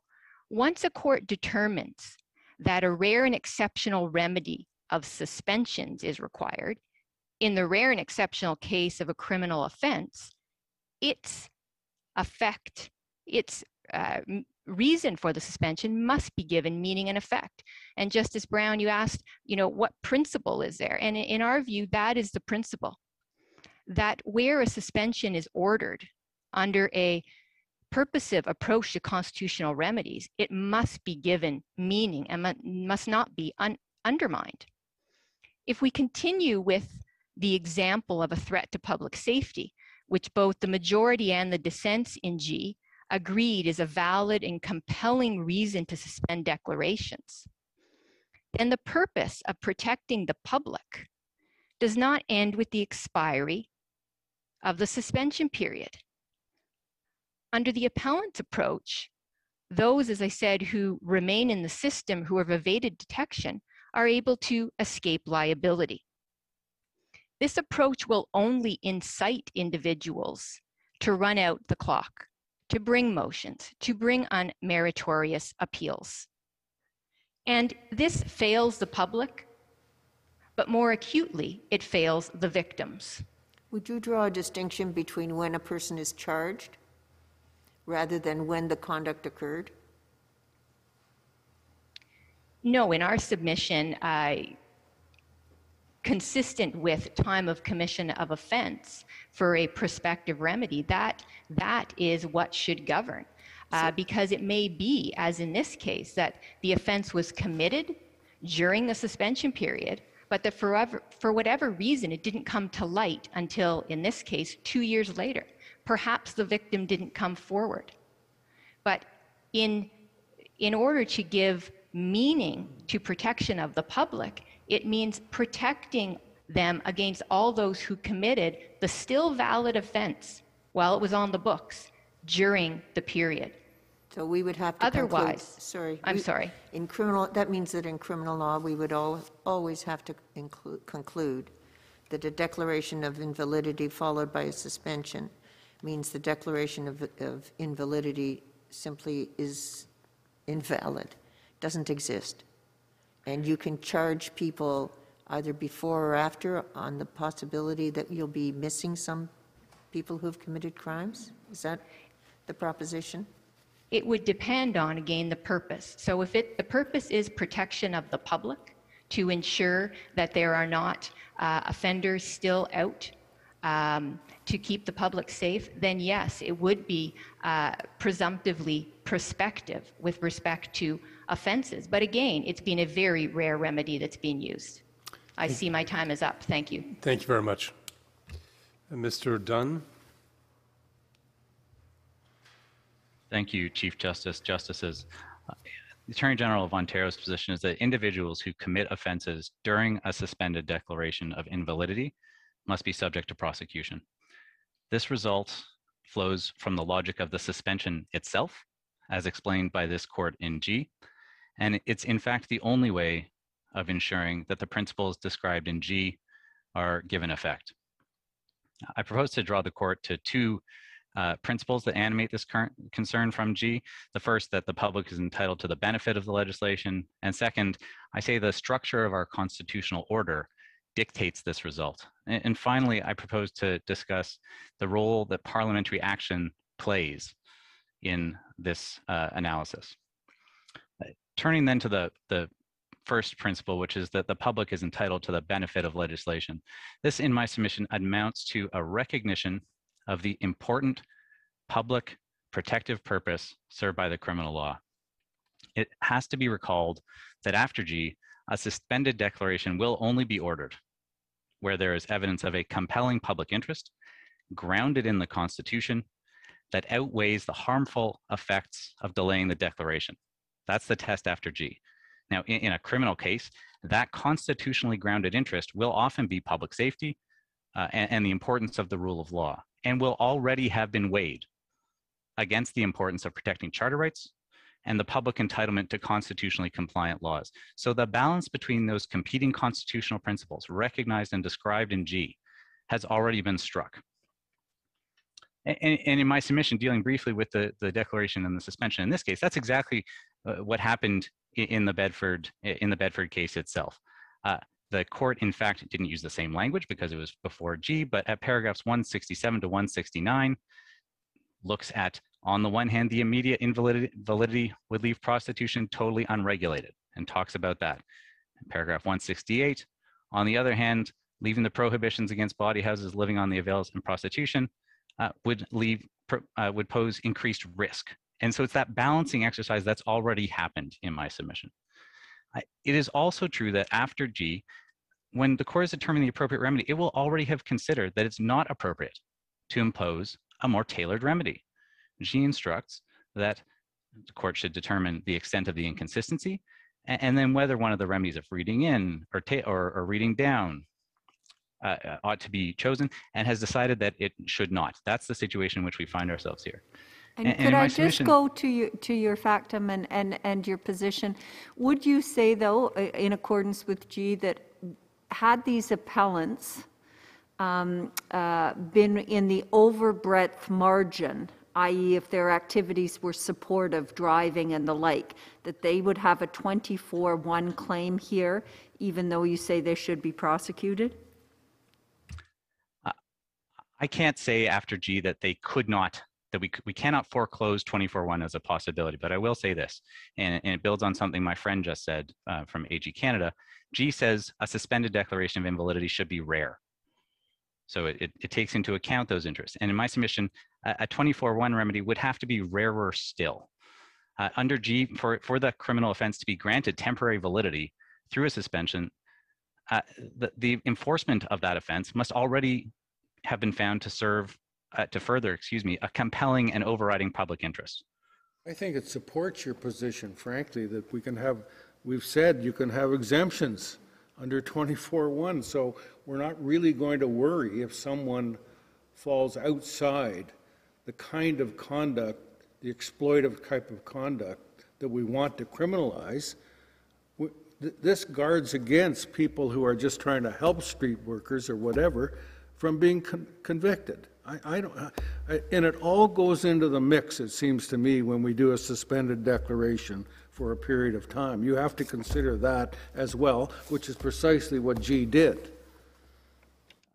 I agree with that, Justice Moldaver. The only thing I would add to that is the importance of keeping in mind that the court has rejected a more tailored remedy. So if it were possible to read in an exemption, so in the Bedford case, if it were possible to read an exemption for accountants, and if that was in keeping with the principles from Schachter, then maybe that would have already happened. So it should not be easy to get a 24-1 remedy exempting an individual from the operation of the continued operation of the law during the period of the suspension. It should be rare. Accepting that the suspension itself will be rare, it should be even more rare in my submission. Well, it'll probably be rare because if the police and the Crown realize that the person is helping and not being exploitative, they won't be charged. But I know we can't leave the Constitution into the hands of the Crown. So in this case, the court has said we can go beyond that. They didn't do it in Newer, but they said in this case, we can give individual exemptions. And I obviously don't disagree with that after G. I want to take the court to what I say is, in this context, an important aspect of the rule of law, which is the public entitlement to a positive order of laws. And of course, this isn't a new idea that the positive order of laws is central to our constitutional democracy, but it's also not an abstract concept. In the very real sense, in the criminal law context, the criminal law serves to protect the safety and security of individuals, often the most vulnerable. So the law is not continued in force. What G tells us, the law isn't continued in force to make it easier or more convenient for Parliament to craft a response or give that time. That's not the only reason. The reason is the court has granted a suspension because of a constitutionally grounded concern that is weighed against those other, the charter breach. And of course, I say this case, the Bedford case, not talking about the facts of this case, but Bedford, of course, provides a useful example of that sort of conduct, targeting pimps and the parasitic exploitative conduct in which they engage. And that's Bedford at paragraph 137. So in my submission, to paraphrase from Hislop, it's at cross purposes with the court's decision to grant the declaration of invalidity in the first place, to permit an accused person to avoid liability for conduct committed during the period of the suspension. Now, my second point, which is that the Constitution has to be read as a whole, and there's really two aspects of this. One is the important difference between the criminal and non-criminal context. Of course, the legislature is generally free to legislate retroactively, so long as it's done expressly. That's been recognized by this court. But second, 11G imposes an important constitutional limitation on this general authority.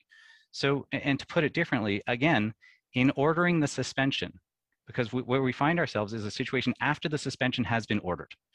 The court has determined that there's an important interest in the continued operation of the law. And 11G imposes a significant restriction on that. It's been suggested this morning that Parliament could retroactively impose criminal liability.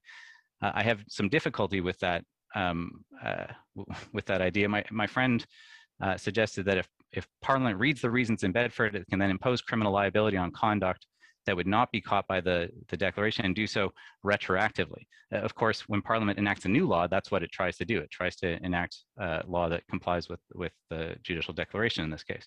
What if Parliament enacted a law and said, but the new law is not going to take effect for 3 months? Can you charge somebody under the, assuming no court involvement at that point, can you charge someone with the old law while we're waiting for the new law to come into effect at Parliament's direction? Yes. Until the new law is in effect, the old law is in place. Okay, thanks. And that, I think, brings me helpfully to the last point, which is what relevance is there to legislative response? And again, this has been the subject of some discussion. Courts have already developed rules that govern what happens when there's a change in the law. Justice Rowe, you put a question to my friend about how the effect of Parliament, how can Parliament change the effect of the order? And I would put the principle this way. The parliamentary response, the parliamentary repeal doesn't change the order. But also the order doesn't prevent Parliament from repealing the law as it sees fit.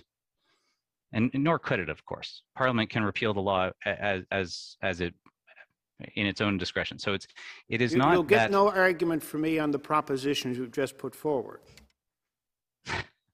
Thank you, Justice Rowe. So in the context of a judicial declaration with no suspension, so one that takes immediate retroactive effect, we already have the in the system rule that holds that those individuals who are still before the courts benefit from the change in the law. But contrary to a purely Blackstonian view of the world, those who are not do not. We don't reach back for all time and invalidate settled convictions, recognizing the importance of the values of certainty and finality, which is why in my submission it is important to treat Parliament's repeal of the law during this period of the suspension as an ordinary repeal law. So the law stands as it did up until the date of the repeal. People can be charged, and after that date, the law is different. I see my time is up, so subject to any further questions, those are my submissions. Thank you very much. Maître Aymon. Oui, bonjour, Monsieur le Juge. Counsel Aymon, yes. Hello, Chief Justice, Justices. The Attorney General of Quebec finds or submits that, in fact, the accused could be found or charged under S212J, according to Bedford. Our arguments today. Could you please speak a little bit more loudly because we can't really hear you? Thank you. Thank you very much. Yes, I will. Yes, we agree with the conclusions of the Court of Appeal in this case, but our arguments today would like to highlight some nuances with regard to what would have happened if the legislator had not acted before the end of the suspension period. We would also like to highlight that the rule of law requires that the rules be clear and foreseeable.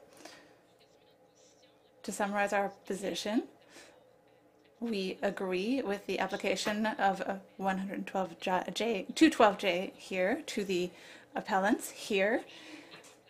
The Parliament repealed the legislation within the year's time that was accorded to it, and there was no legislative void at any time when it comes to the criminalization of pimps. 11G of the Canadian Charter prevents the federal legislator to provide retroactive action, but it's not determinative because there are other options under 11G rather. When it comes to avoiding the retroactive application of a provision, what we see is that if the legislator fails to act, that does not mean that when the suspension period ends, there is an automatic retroactivity to the new legislation. It is therefore important for the law to be clear in order to preserve the rule of law, and that when there is the suspension of a declaration of invalidity, if there is a provision that is found invalid but is extended by the suspension, then it must be in effect throughout the whole period. Yes, please go ahead. We maybe have the same question. But if I understand correctly, if the legislator does not legislate during the suspension period, that does not mean necessarily that someone who committed an offense during that period and whose trial is after the suspension period could prevent the trial from taking place. Is that what you're saying? Answer, yes, that's right. Because for us, during the transition period, the provision is in effect. So when the offense is committed, well, it is an offense and it can be prosecuted. Even if afterwards the provision no longer exists after the transition period. So yes, if the offense is committed, it can be prosecuted. Question. So similarly, I understand that you're saying that even if the legislator fails to act, the provision is invalid during the suspension period. But I want to try to reconcile that with what you said earlier about the fact that you agree with the reasoning of the Court of Appeal with regard to the fact that the declaration of invalidity never entered into effect because the legislator acted. What that means, the opposite, is that if the legislator does not act, then the declaration of invalidity does apply. Answer. Yes, the fact that the legislator acted before the transition period, what means that there's no legal void and that there's always been a criminalization of the activities of pimps.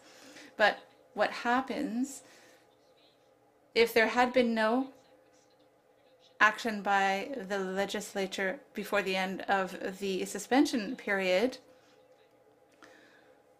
Well, then the same situation would not have applied, because then anything that happened after the period of suspension would not be criminalized. Yes, but what we are interested in is what happens during the period of suspension, not afterwards. But for us, what is committed during the suspension, well, then the provision applies and the offenses are prosecutable. But with regard to Judge Descote's question about the action of the legislature, well, if the legislature had not acted, well, then the provision would have become invalid for the future. So for anything that would have happened after the suspension of the declaration of invalidity. I've answered your question, I hope. So you do not believe in retroactivity then, that's what you're saying. It cannot be retroactive. The declaration of invalidity cannot be retroactive. Well, if the court had stated that there should be some retroactive remedy, then yes. But if not, then that's right. That's what I am saying. Councillor Lemont, so did you examine what the Attorney General of Canada submitted here? And what do you say about that? So are you talking about the submission, which is more of an evaluation of the court's intent when deciding on a suspension to whether the decision is prospective or not? Well, the interpretation of Bedford to see whether there is a prospective nature there that would be compatible with G, this law, and would avoid complications arising out of a tailored exercise in an area that's as complex as prostitution. Yes. Well, we agree with our position, but our position is this. Because there is suspension of the declaration of invalidity, well, the reason for that is to avoid the undesirable effects of an immediate retroactive decision. So the fact that there's a suspension means that there should be prospective action if the legislator does not act. So the court's reasons in Bedford with regard to victims who should be able to bring forward their complaints when they're ready, well, that also argues in favor of prospective nature. So what I was saying, that at the time that the appellants, the act for which they are accused took place, they are subject to 212J of the Criminal Code. Because it really is the time at which the offenses were committed that matters here. The position of the appellants here would go against the practice of the court to declare suspension of a declaration of invalidity, and because it would create a situation in which there was a judicial void, and that would. But what happens with people who are accused after the end of the suspension? Well, then it is a section 286 that applies. So what the appellants are saying is that, in fact, the opposite applies. The appellant's position would, in fact, encourage accused to try to extend the period in which they are in the system, in the hopes that they would be able to wait out the system. So the suspension with regard to Bedford, for example, well, that was a result, or that was in the hopes that the result would be different a year down the line. So with regard to the Court of Appeals and what would happen if the legislator does not act, well, there we have to act carefully or see what the nuances are. Because the validity of the actions depends on whether the legislator acts or not, and the legislator can only tell us what they intend at the end of the suspension of invalidity, and that creates insecurity. And so that's the entire year of the suspension, and during that time there is no way of knowing what will happen. Yes, the Court of Appeal of British Columbia seems to have relied on paragraph 92 of Hislop. And I agree that you perhaps do not agree particularly with paragraph 92 of Hislop, not the first part of it anyway. Because in Hislop, the court says, the court's order within the period of suspension, the court's declaration would apply retroactively. Effectivement, mais je pense qu'il faut quand même, l'arrêt Hislop ne portait pas non plus. But Hislop did not deal specifically with a type of situation in which there's a legislator that does not legislate. So I think that the justices in Hislop did not necessarily want to force a legislator to act if the legislator did not wish to do so, simply to avoid any retroactive effects of a decision. So in certain circumstances it can apply, but that I think that the Court of Appeal interpreted it too strictly. Thank you. Your time is up. Thank you. Mr. Purtsky?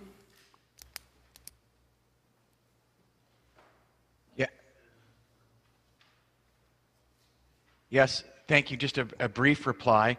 The Crown respondent acknowledges that there are inequities resulting in either situation and uncertainties. I don't agree. In our position is clear. It's consistent with the Blackstonian principle.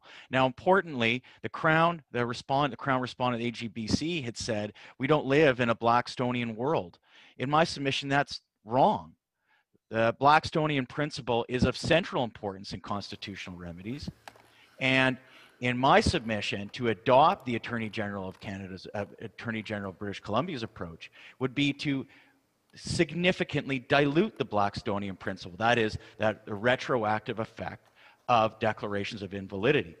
Now, I wonder though, I mean, I wonder if you need to kind of rely on Blackstone. I don't know if it has anything to do with the temporal effect of a declaration in light of Hislop, right, where Justice Bastarache makes the point that the reason legislation is void ab initio has nothing to do with Blackstone. It's Section 52. And why isn't that right? Well, it's the same. It's as I understand Justice Bastarache's reasons there. The Blackstonian approach, declaratory approach, is rooted, as some judges and commentators say, on the text itself of Section 52(1).